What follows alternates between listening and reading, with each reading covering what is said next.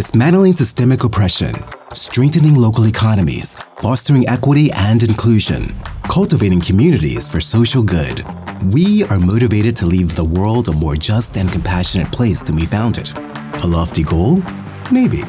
An unreachable goal? Absolutely not. This is the Impact Out Loud podcast, powered by Prospera Partners. Now here are your hosts. Welcome to Impact Out Loud. I'm Vicky Posabon, and Eileen Everett is here with me, and our very special guest, Martin Sorge, is here. Say hi, everybody. I want to hear your voices before we dig in. Hi, and a big welcome to Martin. Hi, thanks, Eileen. Thanks, Vicky. Excited to be here. Cool. Well, Martin is a very special guest this week, and I just can't wait to get into it with you, Martin. I'm actually kind of giddy, like I'm sitting on my hands because I'm fangirling at the same time as like I know you as a professional colleague, but I'm also a bit of a fangirl right now. So the big reveal, Martin Sorge is a colleague of mine. We've met a long, long time ago when I was in the Business Alliance for Local Living Economies Fellowship Program, and you were working for Bali at the time, and you were helping to coordinate and facilitate our fellowship program. Is that right? That's what you were doing. Yep. I did a whole lot of things for them, but that was one of my duties. Yes, I remember that. And it was great. And you were definitely a part of our fellowship team. I remember that well. Like we all really embraced you. It's like Martin is one of us because you were also, I think you were doing your master's, weren't you? And working on economic development work? Yep. When I started and then I finished like right after we met, I finished. Okay, cool. So yeah, you felt like one of our peers. You didn't feel like just the coordinator or facilitator. You know what I'm saying? Yep. So that was a long time ago, back in 2010, 11, 12, something like that. 10 plus years ago. Yes. And so you can talk to us a little bit about what you've been doing since then. We'll get to that. But the big reveal is that Martin is the winner of the Great American Baking Show, which is the American version of the Great British Bake Off, right? Yep. Yes, exactly. I got it all right. Yay. So we're going to talk about all of that, right? Like I'm already getting hungry just hearing all of this and talking about it. I loved watching the show. I loved cheering you on from my couch. I loved every minute of it. And I can't wait to get into all of this. So we're going to get into why you made a huge leap into baking and where that's taken you and what that experience was like. So give us a bit of your background, Martin. Like I kind of gave everyone a little bit and I've been talking too much because I'm giddy. And this is what happens when I get giddy is I talk too much. So I'm going to turn it over to you. Sure. I'll give you a little bit of my background. Feel free to ask for more clarifying bits. So I'm originally from Indiana. Right before I met you, Vicky, I was getting my master's degree in public policy and economic development. And I've worked in that field in various roles, from running a small nonprofit organization to working for the city of Chicago. And really throughout that time, I've always been a big foodie, and I was kind of raised to enjoy good food, not in a pretentious way, but just like, oh, this is quality. And especially, my family was big on supporting the local businesses in our community where, finding the best little local place to get pizza versus going to a big chain. Or my parents would even go to the local butcher shop when that was kind of a dying thing. And so I was always a big foodie. And so I always loved to cook and go to the farmer's market. And maybe about 10 years ago, maybe 12 years ago now, I had always cooked. I was known for the person who cooked for my friends in college and grad school. But I started to get into baking because I actually wasn't very good at it because I didn't really like to measure things or be precise. It's how I feel about baking, and we can get into that. So I finally just said, there are a few things I could bake. I could make some basic chocolate chip cookies or banana bread or brownies or, apple crisp was one of the things I made all the time. But I wanted to get serious. So I started actually by making bread because it's really just flour, water, yeast, salt. So it's really cheap to start making. And after I had a few successes, it really snowballed. And I just wanted to experiment with things. And it became kind of my creative outlet. You know, I worked for nonprofit organizations I was doing really good mission-driven work, but there were always a million people involved and it was very hard. You never felt like you were done. And it was really nice to go home and do something where like, this is just me. I can do whatever I want and I can do it from start to finish. And I'm like, I am done. I made a thing. And it's, and then you can eat it or share it with friends, which is really the best part. So it was kind of that creative outlet, but also something that I was like, I have complete control over this creative process. I don't need a committee to decide what I'm doing. I understand. I think we understand that well, Eileen. We do. And I love, Martin, how you already said, like, you had an end point then. Like, you had a product that you finished. But in some ways, you also don't have an end point, too, right? Because you bake something and then you're going to bake it again, probably in a different form. Or you're going to take the learnings and move it forward in a different way. Yeah. And it's really tactile. You're away from a screen. Yes, there's a lot of dishes, but it's like you're on your feet. So it's a fairly active hobby. I think some people don't realize like it's physical. And so that's always fun, especially after a day spent, in front of the computer or something like that. And then it gives you a chance to experiment and try new things and explore new cultures. So, that's how I feel about food and baking. And then I just got really nerdy about it and wanted to try every technique under the sun. I'm like, I haven't made that type of cake or this type of buttercream or that type of thing that looks really hard. So I would, have sometimes weekend projects where I'm going to make croissants this weekend, in the middle of a cold Chicago winter where like, I'm not going to go anywhere. So I would do those sort of silly projects and then it paid off, so to speak, in the end. Yeah, for sure it paid off. And so I'm super curious because I actually remember watching your journey on Instagram before all of this happened, right? Where you were like experimenting with stuff and you were posting about it and it was super fun to watch. And one of our common friends, Ellen Shepard, shout out to Ellen Shepard, Community Allies. She's like, have you seen what Martin's been baking lately? She would text us and be like, check out Martin's Instagram. It looks so good. What is he doing? What's he up to? So we all had this sneaking suspicion that there was something more going on behind the scenes. And then there was this, hey, everybody, I'm on, check me out on Roku TV. And I was like, what is happening? Yeah. So, and it's funny because I was never a huge social media person, especially Instagram, but I started taking photos of things I baked and I was like, well, I guess this is what I post on here now. And that was starting many years ago before, being on TV was even like a sparkle in my eye. So yeah, that was like, I was like, this is the only thing I remember to take photos of because I forget to take photos of like the concert I was at or the cool thing I saw while walking around. Yeah. Well, if any of you have been listening to our podcast, you know that at the end of our first season, we talked about, what is wellness and what is real rest when we do the hard work that we all do. And so I really appreciate that you talked about baking as a form of, a more tactile activity to do to kind of change your mindset from your end of your day or whatever, or a stressful project. I cook. I love cooking. And I love cooking for other people. And baking is not my forte. I kind of got into the pandemic thing where I was making like brownies from a box and they always failed miserably. They tasted fine, but they looked terrible. It was like a giant blob of brownie mush. And I'm gluten-free, right? I have celiac. So there's that whole other layer of trying to deal with weird ingredients and things that I don't understand. So I was like, I'm going to let the pros make me good baked things. I'm not going to worry about it. But we also talked about, in one episode, Eileen, we talked about reality TV shows that we love.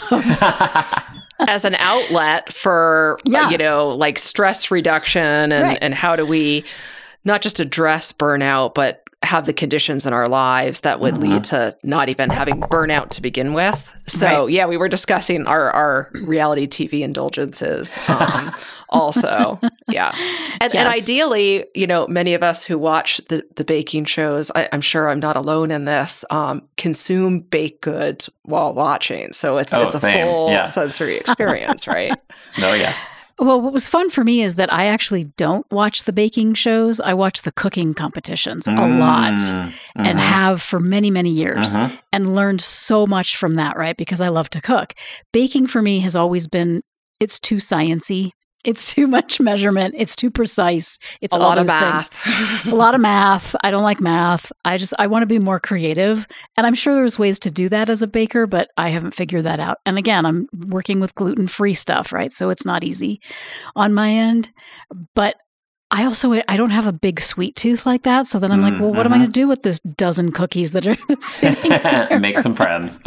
Right? Make friends. And then they're like, oh, it's gluten-free? Nothing wrong with that. There's nothing wrong with that. It can still be delicious. I know. So this is what I loved about what you were making on the show. So let's talk about the show in particular and how I want to know about your journey. Like, give it to me. I want all the goods on your journey through that show. Yeah, I'll give you what I can say. So several years ago, I think, I discovered I was a big fan of the Great British Baking Show for a long time, even before it was on Netflix. And a friend mentioned that, I think there's an American version that used to be on ABC. And they sent me the audition information and I filled out this really long application and, didn't hear anything. And then the next year, they posted, hey, we're, auditioning again. So I put my name in and I made it pretty far through the audition process. Wow. And then fast forward, I think I auditioned one more time and then, again, made it pretty far. And so they encourage you, apply again. And then the final time they said, oh, you made it. You're cast on the show. So, I didn't know if I was good enough or, I'm not a big decorator. I like to make things that are pretty simple and not too elaborate. But when I got cast on the show, I thought of this as a really fun challenge to say, hey, I'm going to make things that are way outside my comfort zone. And we filmed in 2022. We filmed 6 episodes and, had to develop however many, 12 original recipes that, ranged from kind of simple signature challenges to incredibly complex, like a cookie showstopper that has to be a foot tall it's a scene from your home state. So you have to really think creatively and decorate and also become a little bit of an engineer for a few of these challenges. So yeah, so we filmed the show in the UK where they film the Great British Baking Show. But there were 9 of us American contestants. We had 2 American hosts, Ellie Kemper and Zach Cherry. And then the 2 judges who judged the Great British Baking Show, Paul Hollywood and Prue Leith. So it was, fun to film in the UK. And then, I met 8 other amazing bakers and friends. We just Skyped 2 nights ago, so we're actually still really good friends, Awesome. Which is probably the best thing that I got out of it. I love that. So what was it like in the tent? Like, what was that atmosphere like? It's a lot like, for those of you who've watched the British or the Great American Baking shows, it is pretty similar. Like, it is a fun, positive, happy vibe. There's a lot more people in the tent than you see on TV because there's, cameramen and sound guys and producers and hosts and things, but it really is what you see. It's stressful because you really want to get things done, but you have to really focus. You're in a new kitchen where I think a lot of us who like to cook and cook a lot, like, we know where everything is in our kitchen. You can reach for a spatula in a drawer that's crammed full of stuff, but you know exactly where you stick that one little spatula. But when you're in a new spot, you're like, it's not a reflex. So you have to go, okay, where is that thing that I need? Or, okay, where did that ingredient go? Or, okay, I actually have to walk over here to the fridge. And normally the fridge is on my left at home. And this is a new oven. So you're really adapting to a new scenario. Plus, talking about what you're doing for the cameras, which is something I really liked, because at home, my husband's sometimes like, you don't need to tell me about why you're doing this particular thing, because I don't really care. So it was fun to talk about what you're making, and all of my bakes had like a personal story behind them, so I could talk about that. And then, usually when you're cooking or baking, you're at home by yourself, but you're also in this room with like 8 other nerds about this craft that you love. So it's fun both before and after filming, but also during filming, kind of talking with folks or just like joking around with your neighbor, or like popping over to help if somebody needs help, because it's a really collaborative show. It's not cutthroat. It's not where you're trying to one-up somebody or sabotage somebody. It's more likely that somebody's going to come over and lend a hand if they have the time, or even ask, hey, does anybody need help? I have a free moment. Yeah, Martin, I'd love to hear a little bit more of like the why you think that is, right? Because it is a competition, yet as a viewer, you see that collaborative nature and you see people focused on their own individual work. But then if somebody needs like an extra ingredient or something, like you all are always helping each other out. Why do you think that is? Like, what are the conditions for that kind of atmosphere that allow people to actually work more collaboratively? And still question. Be in competition with one another. Yeah. So I think a big thing is that's really just kind of the ethos of the show, is really that it's like a friendly competition and everybody's really trying to do their best. And they cast people who have, are a little competitive because they want to enter a competition, but they're like the kindest, smartest, people that you could find. And so that's like they couldn't help but help somebody. And then another big thing is there's no real substantial prize. You get a cake plate and some pride. So and there's no bragging rights. There's no $250,000 prize or a kitchen makeover. So you really aren't competing for anything. So if the second place person's like, hey, I'm made it really far, and yeah, you may have gotten a cake plate, but I got to do this whole thing too. So it's, I think that's a big part of it is that there's not really a prize. And that's also, I'm not necessarily the most competitive person. I went into it thinking, I want to just enjoy this wild situation, do my best, show, what I love to do. And hopefully that takes me far. But if not, I was like, if I go home first, then, that's what happens. Yeah, I was going to, I'm glad Eileen asked that question, because I was going to tie it to some of the things that we do in our work around shared leadership and the idea of knowing when to step up, knowing when to step aside, step back, and step away, which is a great facilitation exercise that Eileen has always been instrumental in leading our participants through. And it's really about knowing, okay, I'm in this, I'm the lead, I know what's going on, I can do this. Knowing when to ask for help, like, hey, there were moments when I remember you were like, does anyone have blah, blah, blah, I need this or whatever, right? Or someone stepping in or being able to, they could step to the side at some point. So I just love that collaborative nature. And I love also that you kind of approached it from like, the systems change lens of like the work that you've done in the past with economic development. We're always looking at the big system of where we are in that system. And you, let's just say that the tent, right? That's the big system that you're in, right? And it is a friendly, gentle competition, but you seemed so relaxed in some of those moments of like, you were just enjoying it. Maybe you weren't. Maybe you just put on a brave face. I don't know. Were you relaxed? Or... I really was enjoying it. Relaxed is not the word. Okay. Well, but that's good though, because you were really enjoying being there and doing what you were doing. And that definitely came through. Oh, right. Thank and you. that's a big piece of it. And I loved the stories behind each piece that you made, each cookie, everything that you did, you put heart, soul, and passion and your personality into these things. So I want to talk about the showstopper piece, because that is one that really stuck with me. Can you talk about it? Yeah. Was there a particular one or? That was the super tall one, right? That was the representative of your home state. That was the scene from the beach. Yes. Yeah. So that was the first week in Cookie Week. I made a scene from it's a beach up here on the north side of Chicago it's technically called Kathy Osterman Beach, but we all call it Hollywood Beach. So it's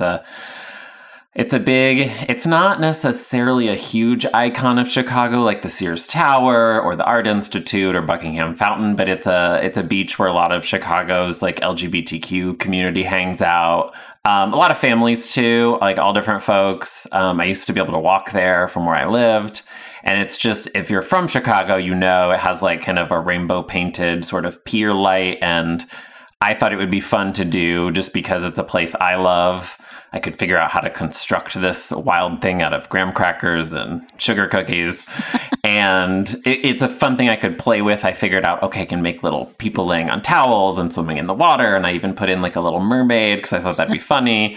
And so it's something I could embellish. So I was really excited to do that, show my little hometown pride. Yeah. And it was just, I was like, yeah, this is what I'm doing. I loved that piece so much. I loved the rainbow pier tower. The whole thing was just so great. And Eileen, I know you have a great story that I would love for you to share about your coming out cake. So, just to share a quick story connecting many dots here of one of the things, and I think about this story all the time, is I think as somebody who's part of the LGBTQ plus community and how hard it is to come out and how you have to come out over and over and over again in your life. Mm-hmm. Like for me, it's been thousands of times at this point. I don't know for you, Martin. But back in the late 2000s where I was working, I came out to everybody that I was working with. And the next day, one of my colleagues brought in a cake that was, it came to be known as the coming out bunt cake. So it was a rainbow bunt cake that's actually featured in a book called Bunt Cake Bliss by Susanna Short. So shout out to Susanna. And the whole premise of it really was, what if we actually changed the narrative of coming out to be something really positive and not so scary? And so like, what if you came out, like you got a cake?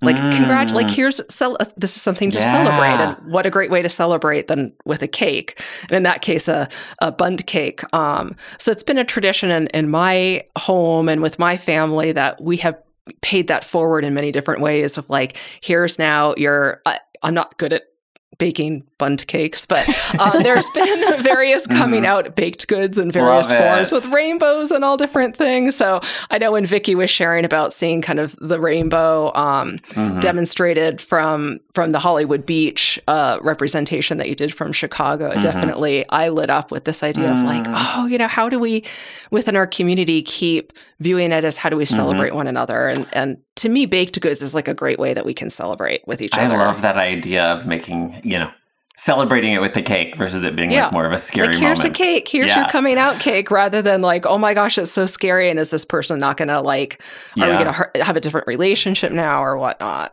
I'm obsessed with that. Yeah. It's something that we could all do. I mean, it doesn't just have to be for coming out. I mean, imagine just if we really, again, use baked goods. I think about it as celebrating and connecting and like, how do we just do that more on a regular basis with all of us? Yeah, and changing the narrative. I love the idea of baking as a form of resistance, right? Like, or cooking as a form of resistance. Oh, yeah. And pure love. And we do it out of pure love and joy and sharing that with other people. Absolutely. Oh, yeah. And I'm curious, and maybe we can cover this in our next episode. One thing that you said early on, Martin, was really talking about the experience as a full sensory experience. And that's really stuck with me from a few minutes ago when you said that, because I think as a consumer of baked goods, it's a sensory experience in seeing it and smelling it and tasting it. But I loved how you talked about like you're on your feet and moving and feeling all of these things. And I'd love maybe in our next episode for us to touch upon, we talk a lot about embodied work and embodiment, especially when it comes to things like social justice and thinking about our systems thinking work. So I see a lot of potential connections for what you said and want to hear more about how it connects to the work that you do too. Absolutely. Yeah, I want to talk about strategy too, because that was a big part of what you were doing in that tent, I know. Yes. And you wrote a great article recently for Food and Wine about your experience. So I want to talk more about that too. So we're going to save that for the next episode with Martin. But before we go, Martin, we have this little segment at the end of each podcast where we ask, what was your aha moment or your WTF moment of the week, of the project, of the work? So I'm going to say, what was your aha moment or what the fuck moment for your Great American Baking Show journey? What was my aha moment? I was kind of, I doubted myself a lot before, as I was preparing for the show and before I did it. And then I saw a trophy I won when I was a little kid. I was not a very good swimmer, but I kept doing it. Like, I wasn't that good, but I just kept doing it. And twice I won a trophy for best mental attitude. And I was like, wow. You know what? As long as I have a good attitude, I can do this. If I don't win, I don't care. I didn't care when I was a kid. So I was just like, I'm just going to try to have a good attitude and do my best. And that was my aha moment for the journey. Love it. Love it. Eileen, what do you have an aha moment or what the fuck moment? I feel like I'm just sitting with just from Martin our baking said. Conversation. I think what I'm going to take away an aha, which is really that idea. What I heard maybe in an undertone of what you just said, Martin, too, is like the practice piece. Like, so much of social media in particular shows us like, oh, here's the perfection of what shows up. But like, especially something like baking, you can't get good at it unless you just bake like many things over and over and over again and are used to all the changing conditions. Like even what you said of like the spatula not being in the place that you expect it to be. So I think that idea of just the importance of practice. Nice. How about you, Vicky? Well, my aha moment is really a reflection back to Martin, because what you just explained about your childhood swimming experience is such a reflection of who you are, because I remember the first day I ever met you. It was at a Boston conference, and I think I was doing some facilitation of our network leaders group. There were like 80 some people in the room or something. And it was super stressful and chaotic, and your mental attitude was so refreshing because you were like, yep, I got it. I'm on it. You were upbeat. You never showed any stress or chaos. Never let them see you sweat. And I have always really respected that in you, Martin, and I just want to reflect that back to you. So thank you. I want to give you a trophy right now for your mental attitude and for winning the Great American Baking Show. So we're going to come back with Martin for episode 2. So stick around and hear more about Martin's journey and all the good things with baked goods. We'll be right back. No, we won't be right back. We'll see you next time on Impact Out Loud. Thank you for listening to the Impact Out Loud podcast, the podcast that empowers bold impact for good, powered by Prospera Partners. If you liked what you heard, subscribe to Impact Out Loud wherever you get your podcasts, and follow Prospera Partners on your favorite social media. If you are inspired to make community-based solutions and systems change, Prospera Partners offers workshops and programs that are open to all. For more information, visit prosperapartners.org. Thank you for joining us. Until next time, be well and do good.